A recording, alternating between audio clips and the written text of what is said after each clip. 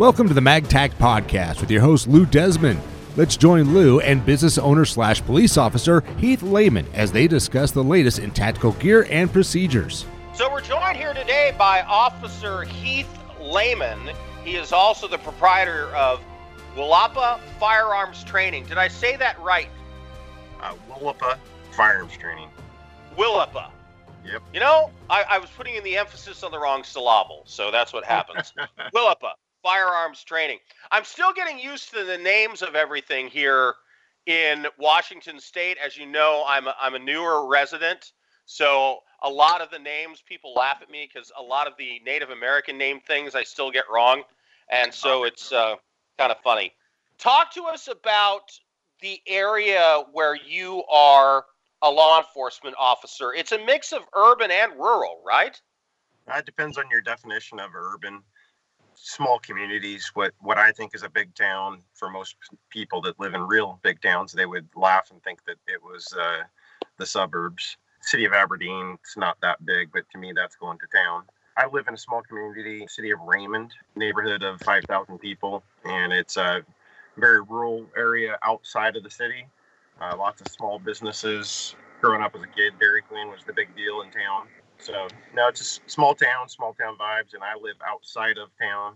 Get to enjoy herd elk down below my house just about every evening and early morning, and that's a good life as far as I'm concerned. So, as far as the type of policing that you do, what's a typical day like? Lately, it's been domestic violence calls and mental health calls has pretty much been in the forefront of everything we've had. Some disorderly conducts, just about everything lately seems like it involves mental health. I don't know if it's just this corona stuff that we've been dealing with that's causing people that are a little bit cracked to become broken, but it's definitely been the predominant amount of calls for service that we in our small community have had. So a lot of people kind of cracking under the strain of the basically what we are is amounted to house arrest for a lot of people, and it is causing Absolutely. people a little bit of mental stress. Absolutely. Like I said, people that were just a little fractured, that were getting by with their group things that they would go and participate in and take their medications and seeing their doctors and stuff like that. A lot of them are self-medicating and not taking the medications as prescribed, not getting their social interaction that helps them stay balanced. And next thing you know, we're getting calls for service and having to go deal with them. And some of them lately have been pretty bizarre and ugly. Where we An unfortunate side effect of the self-quarantine. We're very much a small town, and normally we would have one or two or three at the most in a couple of weeks time frame of mental health holds, and I had 3 or 4 in one day last week, so that's a lot for us because we have one officer on duty at a time. We're a small town. So before coronavirus, describe sort of your typical life as a police officer in that is decidedly a more rural area than, say, Southern California. Definitely more rural in Southern California.